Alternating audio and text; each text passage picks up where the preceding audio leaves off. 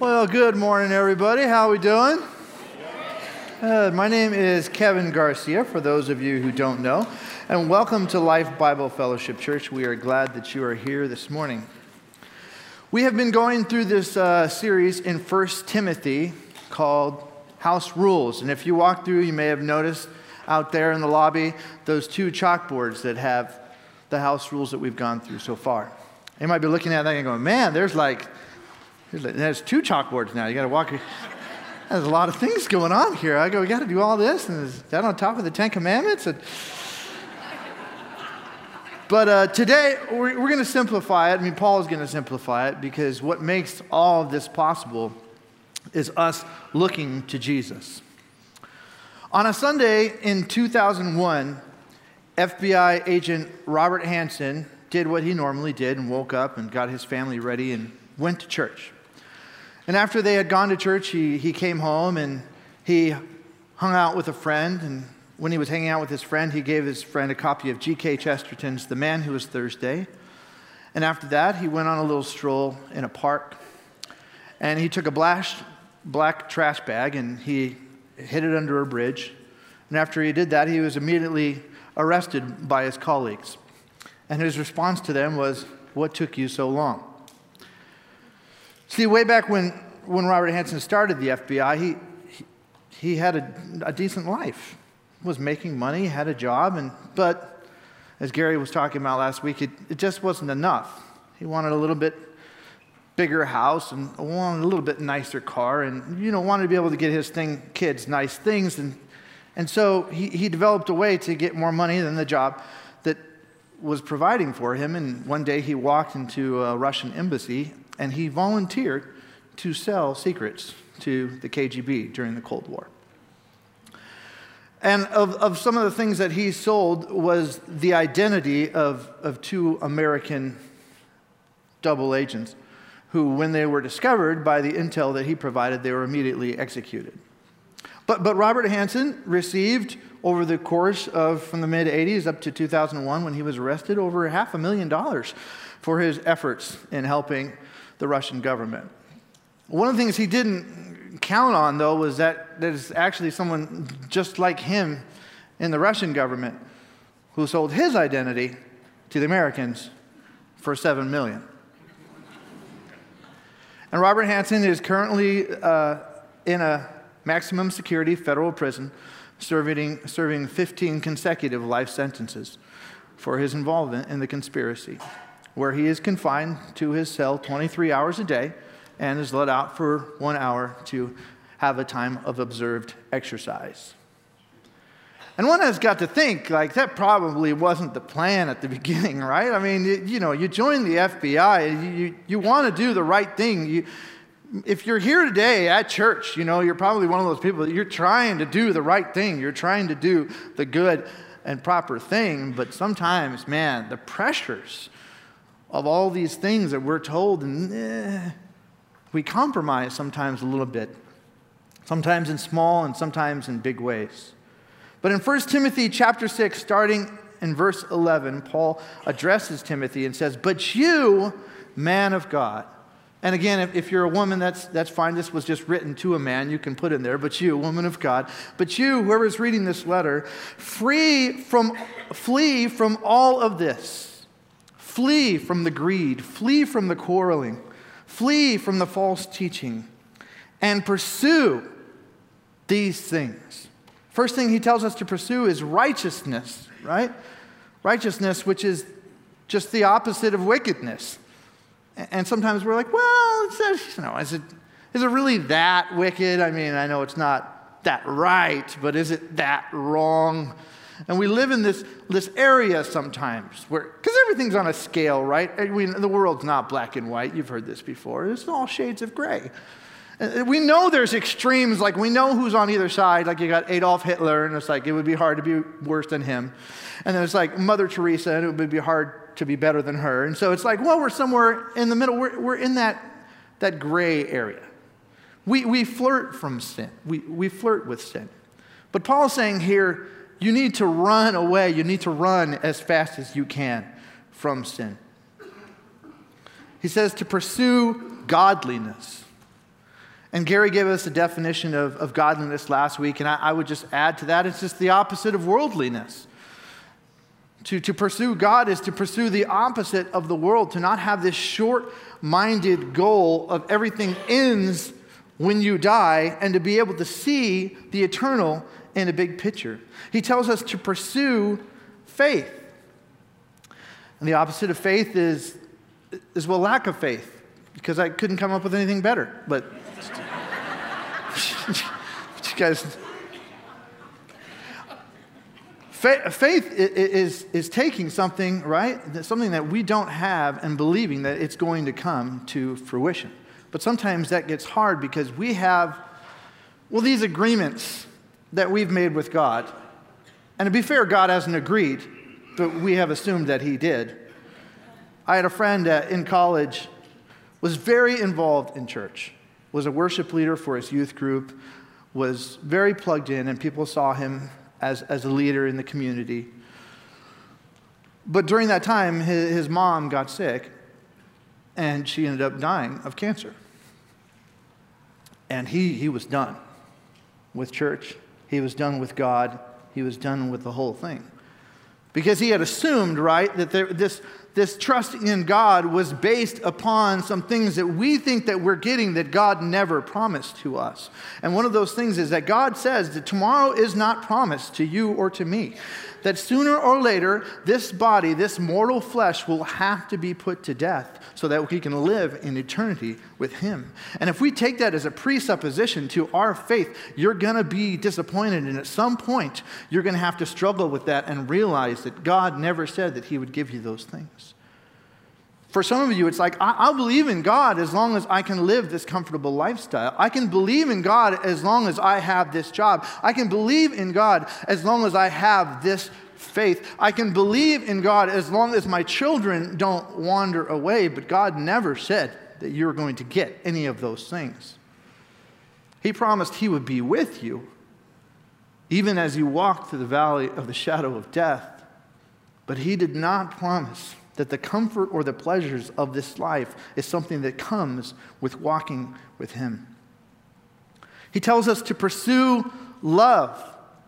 And love is the opposite of hate, right? And none of us hate anybody because that's terrible and wrong. Because we don't say it out loud, right? It's a slippery slope because we've been given permission in church to hate the sin, right? We're like, I hate thieves. That is terrible. I hate thieving. It's a slippery slope where we move from hating the sin to hating the people. He says to pursue endurance. And endurance is the opposite of, everything we face in this world, right? Because this is an impatient, instantly gratified world. Endurance is a little bit more than patience, right? When we look at that word endurance, though, it kind of means that, like, you're going through something.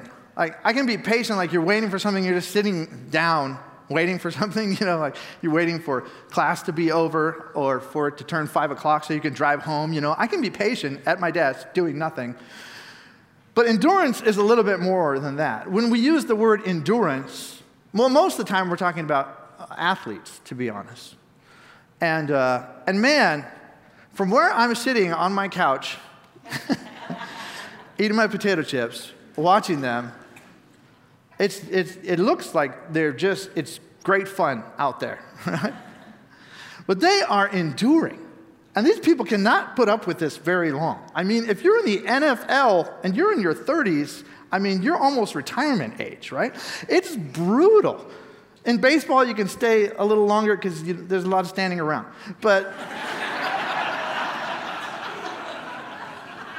But they are enduring. Their body is being punished. And the ability to hold up under that is something that we look at people and we say, wow, I can't do that. That's why I'm on the couch, right?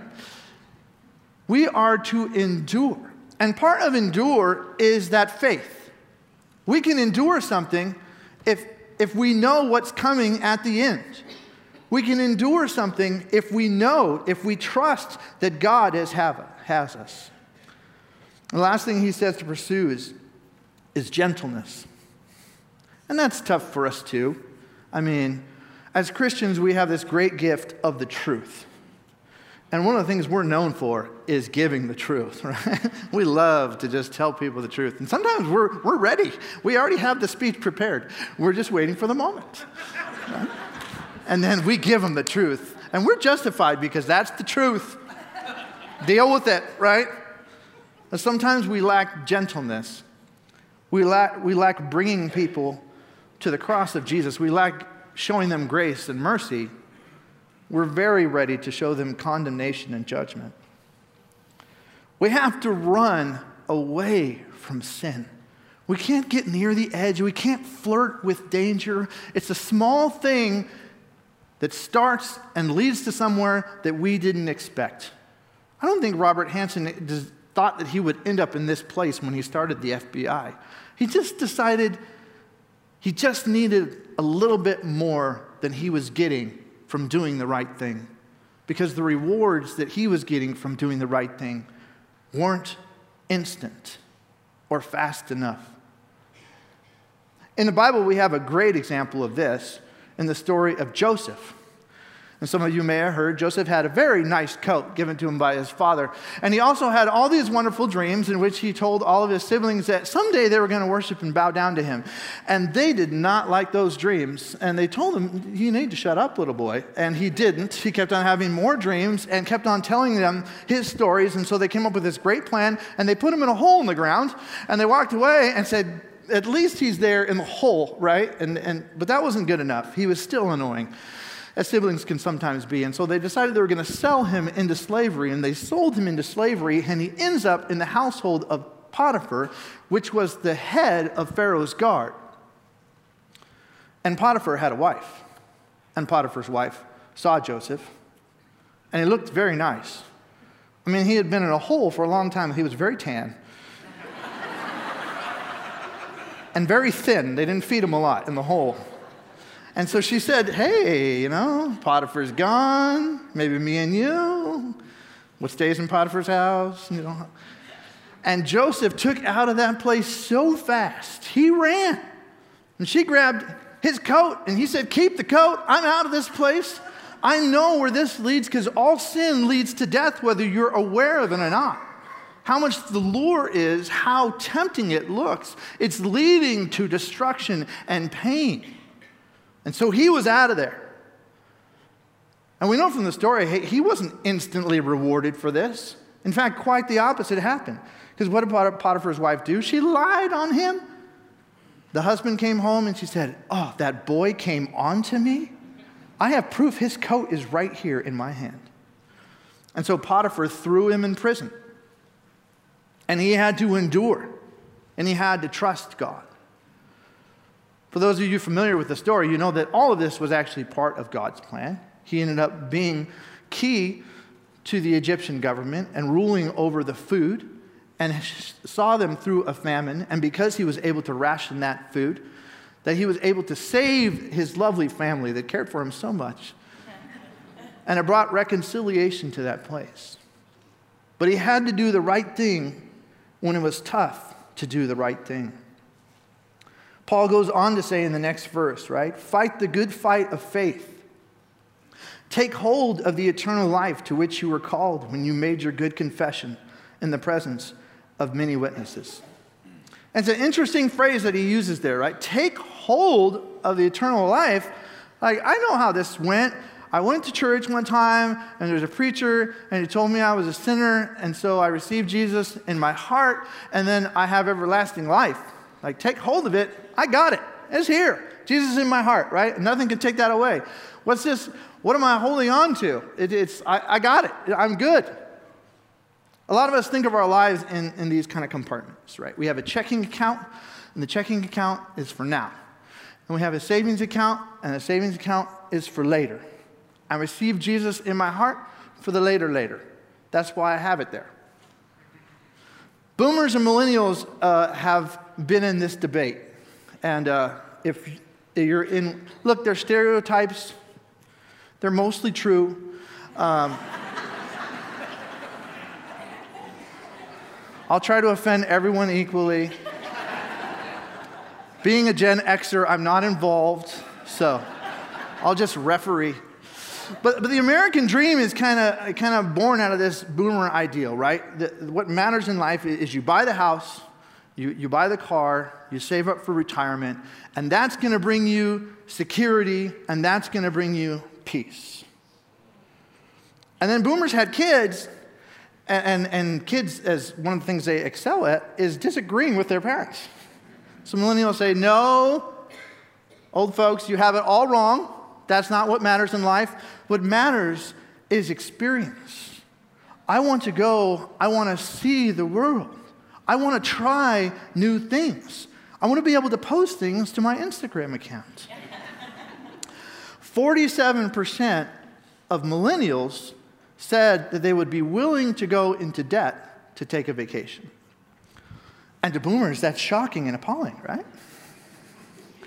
And I have good news for you. You're both wrong.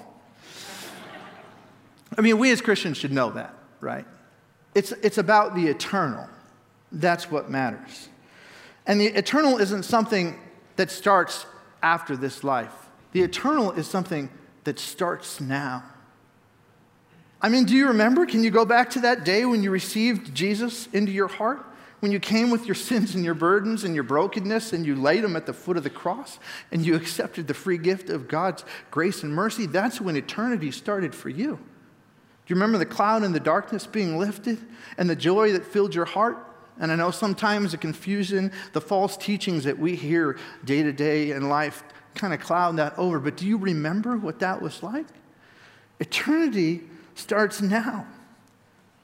False teachers aren't always on pulpits. In fact, they rarely are. And so that's sometimes why we miss them. We don't see them. They sneak in. They come in through the radio waves. And they come in over our TV. Right? You guys are getting loads of false teaching all the time.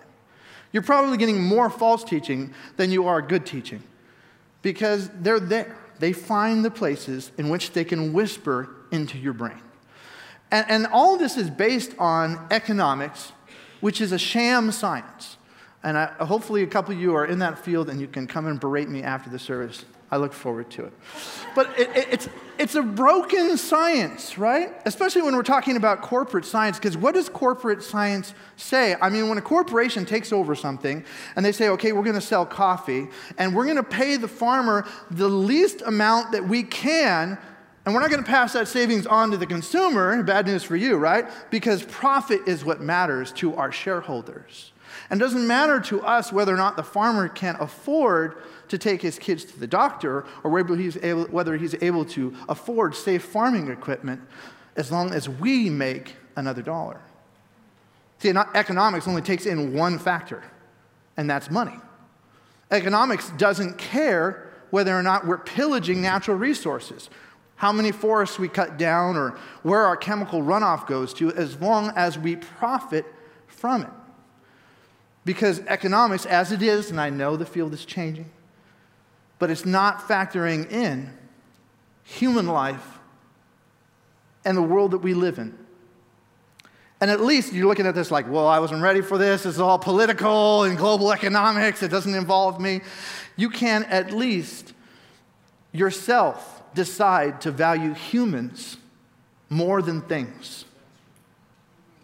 Every year, I go on a backpacking trip for 5 days, and a couple unfortunate souls go with me every year because I don't know why. And it's really not that bad. Like, it's going to be okay, guys. It's just like, but it's survival, right? And so we take all of our food and we have to put it in a bear can. For those of you who know, that's a can that keeps out bears. I really feel like it should be called an anti-bear can. But you put all your food in there, and everyone travels with it, and we walk. And at night, you put the bear cans far away from you, just in case the bears are interested. But they're locked and secured, and the bears can't get into them, and everything's great. So this one year I was going, and I had like 8 people. It was a great year. Everyone was all excited. We're going hiking. And then we go, and we're camping, and we're hiking, and we eat dinner. And everyone put your bear cans over there, and make sure they're locked. And they're okay, everything. We went to bed. When we wake up in the morning, I look outside the tent where we had put the bear cans. There are no bear cans in sight. They are all gone. And everyone was like, that is like this. Now this is getting serious, right? Everyone starts sizing each other up, like who looks the plumpest. And I'm like, guys, don't panic. It's only a 5-day trip. We can carry on. And so we go, and down in a gully, the bear cans are down there. A bear had come in the middle of the night, messed around, and he had knocked them all down there. Oh, thank goodness, there's the bear cans. So we go down and get them, and 7 of the 8 are untampered with and full of food. Now, this girl swears that she locked that bear can, and I swear if she did, we would not be in this predicament. But there we are with the real situation, and we have to decide how much we care about this person. Right? But against my instinct, I'm like, okay, everybody, we all have to take a little bit out of our bear can, and we have to give it to her so that this girl won't die, because that will be hard to explain. But it's like those moments, right? Because the question that we always have is, what if it's not enough? And so, as you know, at the end of the trip, I had plenty in my can, and everything was fine.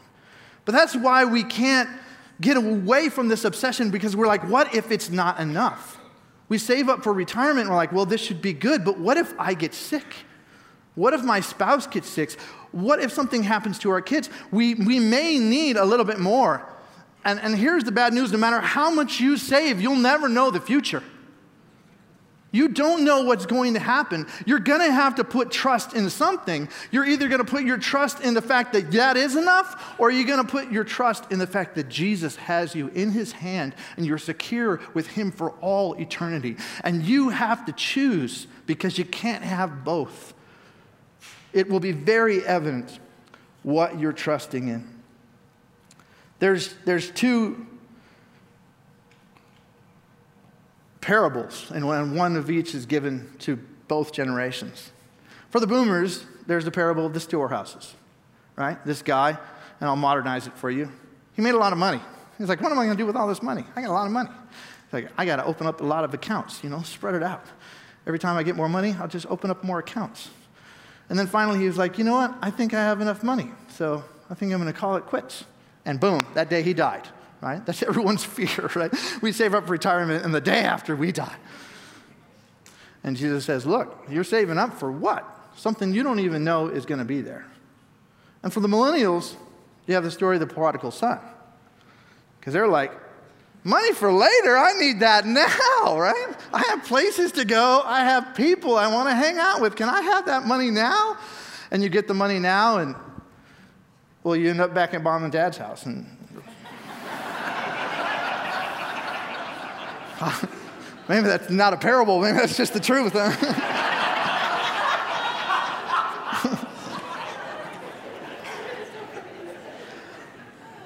Have you guys been paying attention to this Popeyes chicken thing? It's just me? Okay. Well, Popeyes made this chicken sandwich and went crazy. Everyone wanted it, and they ran out. And then there's like, it's back. I don't know if you guys know this, but it's back. And I'm only getting a small percentage of whatever this church buys. So, but it is a real problem. I had 3 this week. It is a very delicious problem. But one of the things that is happening, and this happened in Maryland, is 2 people got in a fight over this chicken sandwich, and one guy stabbed the other guy, and he died over a chicken sandwich. Some of you guys might remember in the 90s when Air Jordans took off, and people were robbing people, beating them up, and stealing the shoes off of their feet. And in a couple weeks, we get Black Friday, right? Which is where everyone just embraces the holiday spirit. I mean, people have been trampled to death, seriously, to beat other people for outdated electronics. You're not getting that big screen TV for anybody else. That's for you. You're like candy canes for all the grandchildren and a 60-inch TV for me. But what happens, right? And hopefully the next day these people are appalled by their behavior. Like, did I really do that over that? I thought that was going to be the end-all, be-all. That was going to transform my life. I disregarded another human being because I let something get into my head that was untrue. And hopefully, at least as Christians, we can see that and know that these temporary things are not going to satiate your appetite. That you were made, that you have this draw towards the eternal. You were made for communion with God. And it's the only thing that gives you the peace that passes all understanding. Nothing else is going to fill that void. My parents recently retired because they're the boomer generation. And you get that little thing in the mail, Social Security tells you, if you retire now, this is how much you'll get, you know? And my dad hit 60, and it's like, if you retire now, this is how much you'll get. And he was like, good enough for me, I'm out. So he retired a little earlier than some people. What they didn't retire from, though, is ministry. My mom leads a Bible study for Bible Study Fellowship, and my dad leads a Bible study of men at his church, and they're involved in ushering, and every time I turn around, they're doing something for the church. And why? Because they have time, and you don't retire from the eternal. I don't know if that, like, a spoiler alert for you guys, but like, as long as you have breath, you're in the battle. And this battle is important because there are people out there that are languishing in their pain or languishing in their sin. And here you are with the good news of the gospel. And it's not just something for you to hold on to yourself. It's that which we give to other people to bring them life and to bring them redemption. If you're here, you're in the fight. And when you quit your job, guess what? You're going to be in the fight twice as much because you have the time to prioritize what is important. And people matter more than stuff. He goes on to say, in the sight of God, who gives life to everything, and Christ Jesus, who while testifying before Pontius Pilate, made the good confession, I charge you to keep this command without spot or blame until the appearing of our Lord Jesus Christ, which God will bring about in his own time. And it's the second time that he's brought up this good confession, right? He told Timothy, you made this good confession in front of witnesses, and we were not there, so we do not know what he said, but he said it's the same good confession that Jesus made before Pilate. And we can turn to the Bible and see what that is. And in John chapter 18, starting in verse 28, we see this debacle unfold. It says, then the Jews led Jesus from Caiaphas to the palace of the Roman governor.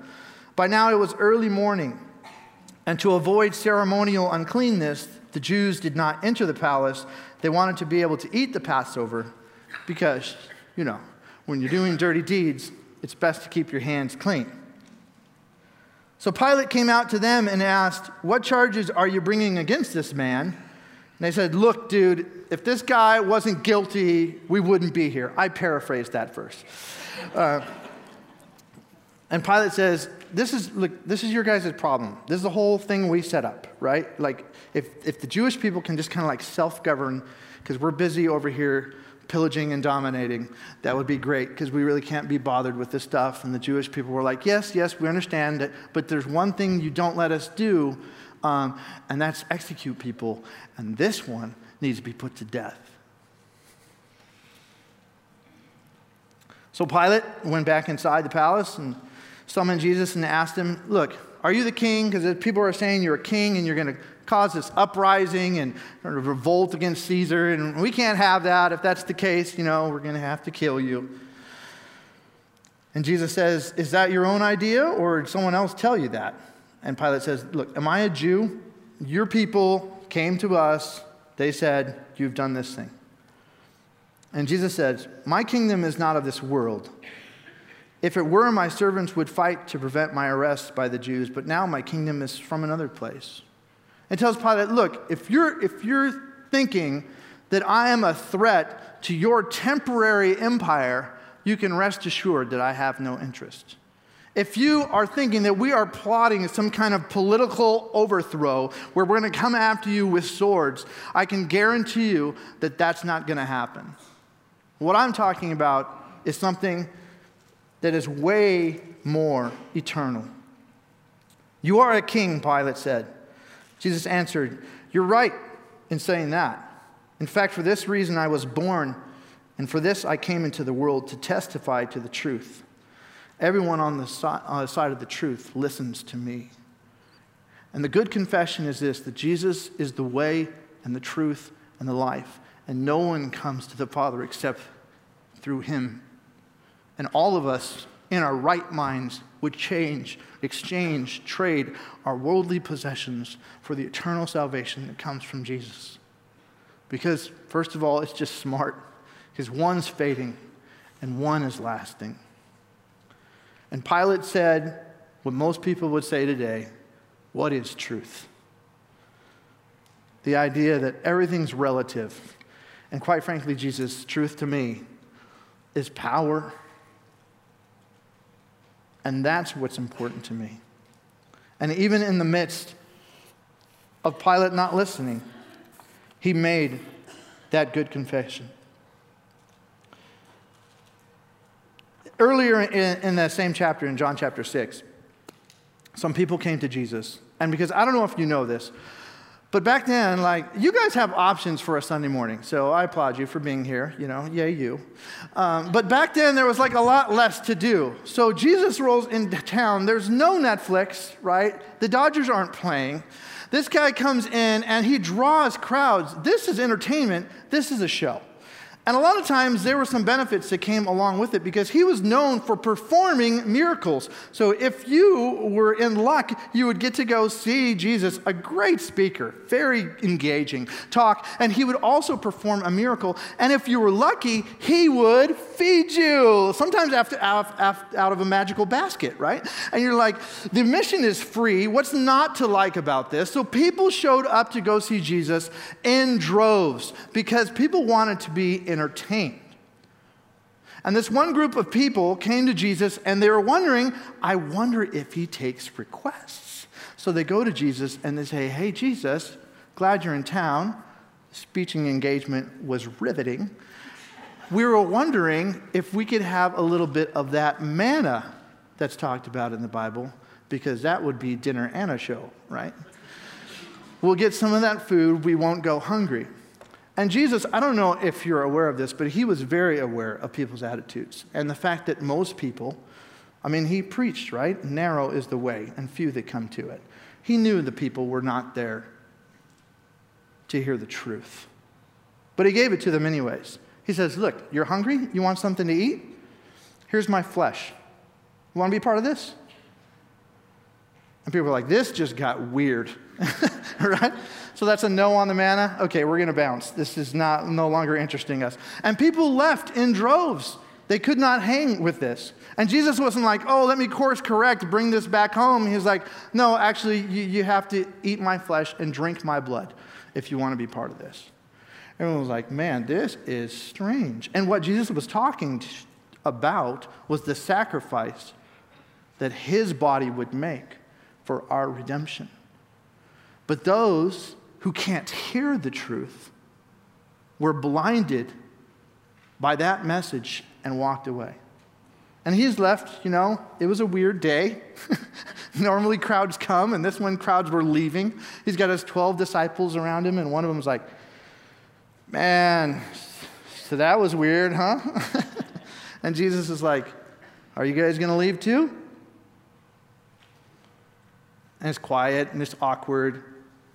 And Peter starts to think, and he goes, Lord, where are we going to go? You have the words of life.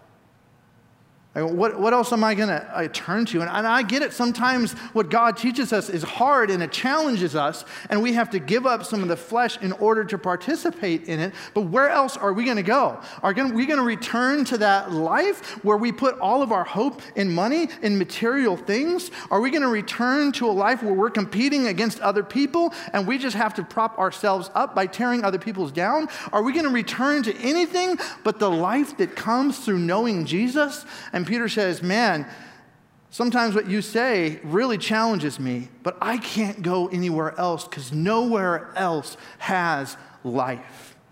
We look to Jesus. In Hebrews 12, it says, let us fix our eyes on Jesus. the author and perfecter of our faith, who for the joy set before him endured the cross. There's that word, right?